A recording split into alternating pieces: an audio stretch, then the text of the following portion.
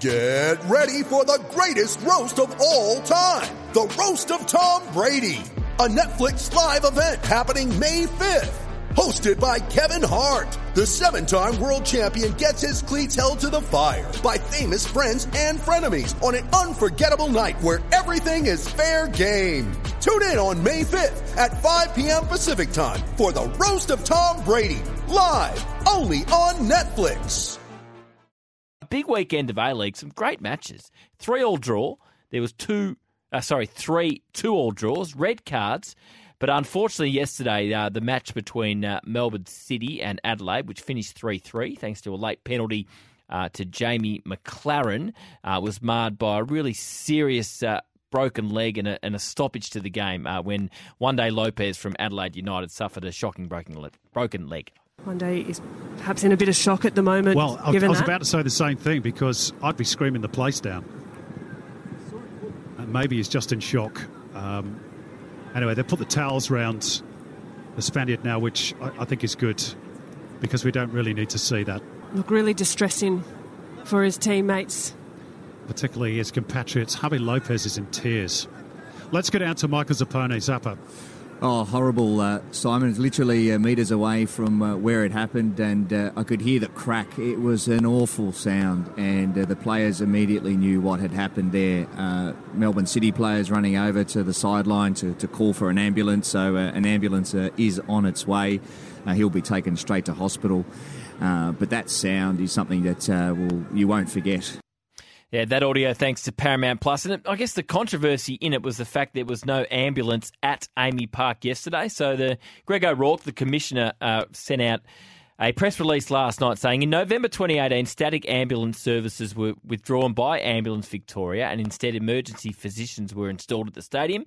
Emergency physicians are doctors who have specialised in emergency medicine, a specialist medical practitioner that are able to provide a higher level of care than a paramedic. That change was approved by the PFA in 2018, has been policy in Victoria ever since. Every other state, it remains a policy to have static ambulances. So that explains why there wasn't an ambulance there. As we welcome in Paramount Plus football expert Andy Harper. G'day, Andy. Jules, how are you, mate? I'm very good. That was a wonderful game and a wonderful weekend of A-League, but I guess we do see it every now and then that we did get these horrific leg injuries in the world of football. Yeah, I think it's the worst. You don't know what to say, really. It's every player's worst nightmare, and you can have not so bad breaks of legs and horrendous ones. We hope this, for one day, is manageable and they can set it and he can regain full health. But, players bust knees in the footy games and this and that. But in our game, in football, to have the leg breaker, it's the worst thing. Even if in some occasions a broken leg can be less, less complicated than other types of injuries in getting back on the field. But it does have this horrendous aura around it, and that came into the full experience yesterday. Yeah, thoughts with Juande Ramos as he recovers from that serious injury. As he said, it was a great weekend of A-League. 3-all draws, there was 3 2-all draws, there was red cards, there was late drama, and just Melbourne City. That's 3 draws on the spin now for Melbourne City. So is the gap closing a little bit with some of these challenges towards City? Well, it's interesting, George, isn't it? It was a fantastic round, firstly. There were 5 draws out of the 6 games and scored draws. Not that nil-all draws are always, by definition, boring, but goals do add that extra talking point. So that was quite remarkable in its own way. Look, this is a little hump that Melbourne City have to get over, but I'm going to say more importantly, Rado Vidicic. I think, I'm not backtracking on what I said, I think he's done a fantastic job in the transition out of the Paddy Kusnorbo era into his own. And these things can be fraught. It's not as though Paddy was sacked. He moved to another opportunity in a team that was clearly the best in the competition. And the assistant moves up with a lot to lose and not really a heap to gain in a lot of ways, because just maintaining the status quo is not altogether that easy. And if he does maintain the status quo, then people say, oh, well, you just inherited a winning team. So it's a tough one for Rado, and I think he's done a really good job in the transition, but it's a really important period now that anyone who had any fears that Melbourne City might drop off the pace with Patrick's departure are going to start taking a close look now and seeing if this is anything more than just circumstantial. Excuse me. At the moment, I think it's just circumstantial because as good as Melbourne City have been, they have had moments in the past where mistakes have been made and other teams have profited.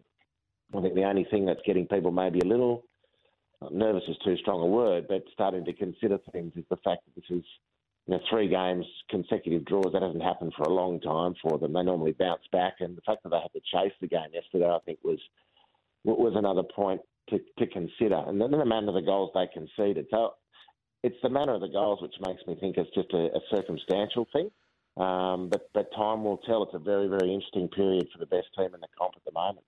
Yeah, there's a couple of defensive howlers from City yesterday. Out of all the games on the weekend, was the Mariners Western Sydney one the pick of the lot? Yeah, look, I think so.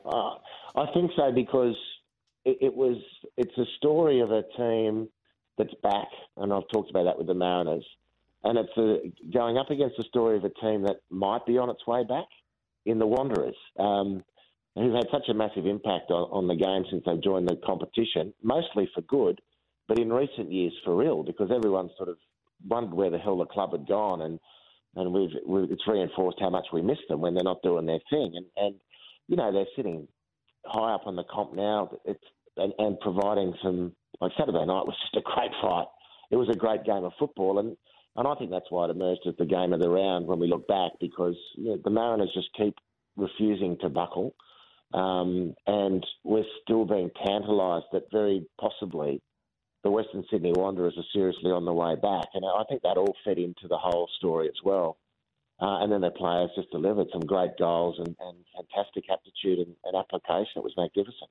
Speaking to Paramount Plus football commentator Andy Harper. So big announcement in Sydney today. He's back from the brink, Graham Arnold. It's remarkable. He said in March last year that Graham Arnold's going to have a good World Cup and he's going to lead us to the next World Cup. You might have been put in a straitjacket, but it's a fair old turnaround for what he's done.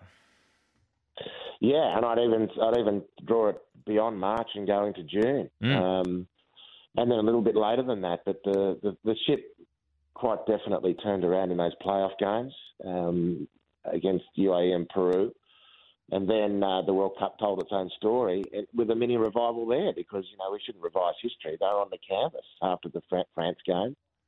So in those 2 moments around the knockout matches to qualify and then getting out of turning it around from the France game, it's been a remarkable turnaround, and it all seems as though it's going to be confirmed today that he'll be reinstalled as a Socceroos coach. And it's his to lose. We've spoken about this before, Jules. I'm nervous for him now. I mean, you're not saying for a second that this wasn't expected or that it's not deserved or that I don't know if Football Australia considered anyone else or they approached anyone else. But I'm nervous for Graham Arnold now because having done what he's done, his place in the legend and the folklore of the game would just be in concrete, bronze. It was just incredible. And now that's all on the line again. Now he'll say, well, I'm not here for legacy. I want to keep coaching the team, and that's all fair enough. But geez, she can be a pretty polarised world, that of the Socceroos coach. And that's all now, well, it seems as though that's all going to be put back on the line again. Well, it doesn't, excuse me, it doesn't sound like anyone else was approached. They were waiting for Graham to make his decision. Is that the right thing to do? Should you be exploring to see who's available and who else is there? Or as a mark of respect for Graham and what he did at the World Cup, you just had to wait for him to give an answer? No, I think he should have done both. I think Graham deserved total respect in the whole process, and he would have been central to the considerations. And as a matter of respect, he would have had his place in that situation. If you're suggesting it shouldn't have been a fait accompli, I'm with you on that. I think it's the responsibility of the governing body, in this case Football Australia, of any sport, but it's Football Australia and the employers, to actually ensure they've got the very best person for the job when you consider what the job's going to entail. Now, in all likelihood, if he was going to declare himself available, that could well have been, probably would have been Graham Arnold. But if you're telling me, and I can't challenge you because I don't know, Jules, but if you're saying that no one else was approached, then, I'm sort of having a problem with it, but I would have thought it's not a completely full a way of approaching it. That's the way I'd say it. I would be surprised if, in fact, other people weren't sounded out and other options weren't canvassed, because the planning behind this needs, I'm sure it was, but that's for the sake of the discussion, it needs to be more full than just making sure that you stay with the same horse and jockey. I don't know if that would have been the right way to have approached this. Now, it does appear that his new role, according to sources in the Daily Telegraph, will expand and include mentoring all coaches, including the under-17s, under-20s and under-23s. And we've heard Graham, speak a lot, like you have, about, getting the pathways right and getting the coaching right at the younger levels. Does that make you pleased that he'll take a role in that? Well, I'm a bit confused. Well, and, speculation in the press, and that's our business sometimes, Jules, so I'm not raining on our own parade here, but we'll wait and see actually what comes out. But I thought that was Ernie Merrick's job. I thought they'd hired Ernie Merrick to be the disruptor and the head of football. But again, excuse me, he might have a more specific role than that as well. But I did think that national teams came under Ernie Merrick in his role of chief football officer. So if these reports are suggesting that they're now going to carve a bit of that away and put that under Graham Arnold as the national team coach, would seem a little strange to me. Yeah, that is interesting. Not that he hasn't got great input to give. There's a separate issues, right? Graham's experience is vast. And he's got a lot to contribute. I'm not challenging that, but I'm still under the impression that Ernie Merrick was brought in to be the disruptor and to set the path. Yeah, it's an interesting point you raise. So the next big assignment for the Socceroos is the Asian Cup. Yes. Off the back of what we did in the World Cup, we saw some really strong performances from the Asian nations. What's a realistic expectation for the Socceroos at this Asian Cup? Well, they have to be winning it. And this is my fear for Graham's legacy. Because winning the Asian Cup, particularly in this next cycle, is going to be immeasurably more difficult than qualifying for the World Cup. Now, the World Cup qualifying process up till now was the cure-all, and didn't matter what happened, mostly in other tournaments and competitions, you might have lost a little bit of skin and bark along the way, but if you managed to qualify for the World Cup, all was forgiven. But that was a 32-team World Cup. That changes next time. There's maybe, I think, 8 Asian teams, and listeners will correct me on that detail, but the whole competition format has been blown open, and to not qualify for a World Cup now as an Australian national team, in the short term at least, would be a monumental failing. So that's just not going to happen. But now the focus does move on to the Asian Cup, and it's only Ange Postecoglou who ever elevated the Asian Cup and winning it on home soil to being a bigger prize than the World Cup qualifications, and he's established his own legacy on the back of that.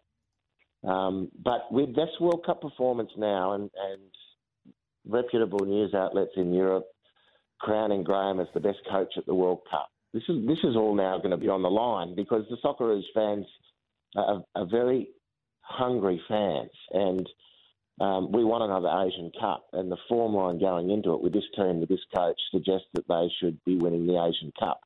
And again, until the real groundswell in Asia becomes really difficult for us to manage. It's starting to happen at youth level, but national team and senior team level, we're still uber competitive. But even without this World Cup performance, this fantastic World Cup performance, Australia at the start of every World Cup should be having a minimum Asian Cup rather, should be having a minimum expectation of semi-finals. Minimum. Anything less than a semi-final in my book in Asian Cup in our recent history is a failure. Yep, I think most would agree with that. We're speaking to Andy Harper, Paramount Plus football expert. FA Cup over the weekend, Andy. Ryan Reynolds has put Wrexham on the mat. A lot of people watching Welcome to Wrexham. He was there today. He was signing autographs, and he was a couple of minutes away from... They beat Arsenal about 30 years ago in an FA Cup match, but from a very, very famous victory. In the end, they'll have to settle for a replay at Bramall Lane. Yeah, well, let's hope they can hold it together because they did. Sheffield United got out of trouble deep in injury time, and listeners, if they haven't followed this, should realise that Sheffield United they're sitting in the top two in the Championship, with quite a buffer between them and the chasing pack. Remembering that the top two teams in the Championship get promoted to the Premier League. And it would take quite some fall for Sheffield United not to be a Premier League team next year. Yep. Meanwhile, 5 levels below that are Wrexham. Now, I'm with you. I'm loving Welcome to Wrexham. And these FA Cup stories, I just can't wait for the next series to be published. And I have to resist, Jules, doing the Google search on a Monday to see how Wrexham have gone in the National League because I don't want to ruin the experience of watching Welcome to Wrexham. These two guys, I've just got the Philadelphia Eagles on the telly now too. Rob McElnay's the co-owners team, and Wrexham, their away strip is the Philly Eagles green. And That's they've right. tied all these things into this beautiful, beautiful story. And it's everything I can do almost on a Monday not to see how Wrexham have gone in the league on the weekend so it doesn't spoil the next series of Welcome to Wrexham. It's just quite a great story, and it's Hollywood, it's all this sort of stuff. But these guys seem to be, I'm not getting into the movie reviewing now or streaming things reviewing, but I know there's an authenticity about their love for this journey but how lost they are in the whole thing without really knowing what they're doing, which has this authenticity now coming out into real life with the way the team and the club around it is breaking. So it's a great sports story, actually. I'm really enjoying it. Well, it's a bit in a different way. It's like Sunderland till I die. I didn't really like Sunderland. similar. I didn't like Sunderland, to be honest, but having watched that, and you actually find yourself checking the table, checking their results, and actually hoping they get back to the Premier League. Yeah, well, look, I like Sunderland till I die. I've been in that part of England, and you do get the feeling just how deep the connection to their football club is, and Sunderland till I die magnified that. But of course, this was a depressing story about a big team going the other way, whereas Welcome to Wrexham is the story of one of the oldest professional football clubs who've been on their knees and starting the long climb back into some semblance of respectability. And it's great sport. It really is great sport, and these are smart guys. I don't know how they've packaged this whole story up, the centrepiece of which is the form of the football team. And God knows every Monday we talk about how you can manipulate the form of football teams. It's impossible. But these guys are somehow building this quite magnetic story around it, and the most important piece of it they've got very little control over, and even that's working for them at the moment. It's just it's a fascinating experience, the whole Welcome to Wrexham thing. It is good stuff. Before I let you go, Liverpool out, knocked out by Brighton, which is not a massive shock given how well Brighton's going in the Premier League, but how much pressure does that add to Jurgen Klopp, or not that significant? No, it's significant. I mean, this is a really poor season for Liverpool. They've been so high. A couple of players go and the whole thing collapses. Of course, it's more complex than that. And we've spoken before, but the FA Cup is one of my favourite still remaining because of the history of the thing. And it hasn't been gobbled up necessarily by the huge corporate and commerce that's taken over league football. Hence the stories like Welcome to Wrexham, etc. And it's still a big trophy for the fans because of that. And to have really the only thing going for them now is really sad for the Liverpool fans who've enjoyed a great run recently. And for Jurgen Klopp, who's, I think, universally admired and liked. Yep. I don't know that there's any anti-Jurgen forums around the place. And with the credit he's built up, which doesn't last forever, Jules, but I think that's holding solid at the moment. And the decline of the team on the field, I'm suggesting, will be just putting more pressure on the owners. Not that these people react to the pressure necessarily, but if the fans will be showing their disgust anywhere, it will be at the ownership, which is the fate of the big clubs at the moment, who are owned by these big money hedge funds or nation states or billionaires, and they walk into the kitchen, they've got to take the heat. Mostly they seem pretty impervious to that heat, but still that's where the fans will be be sending their eye, I'm sure. Andy, always great to catch up. It was a great weekend of A-League, and let's hope for another one next weekend. Thanks for your time. Thanks, Jules. Good on you, mate.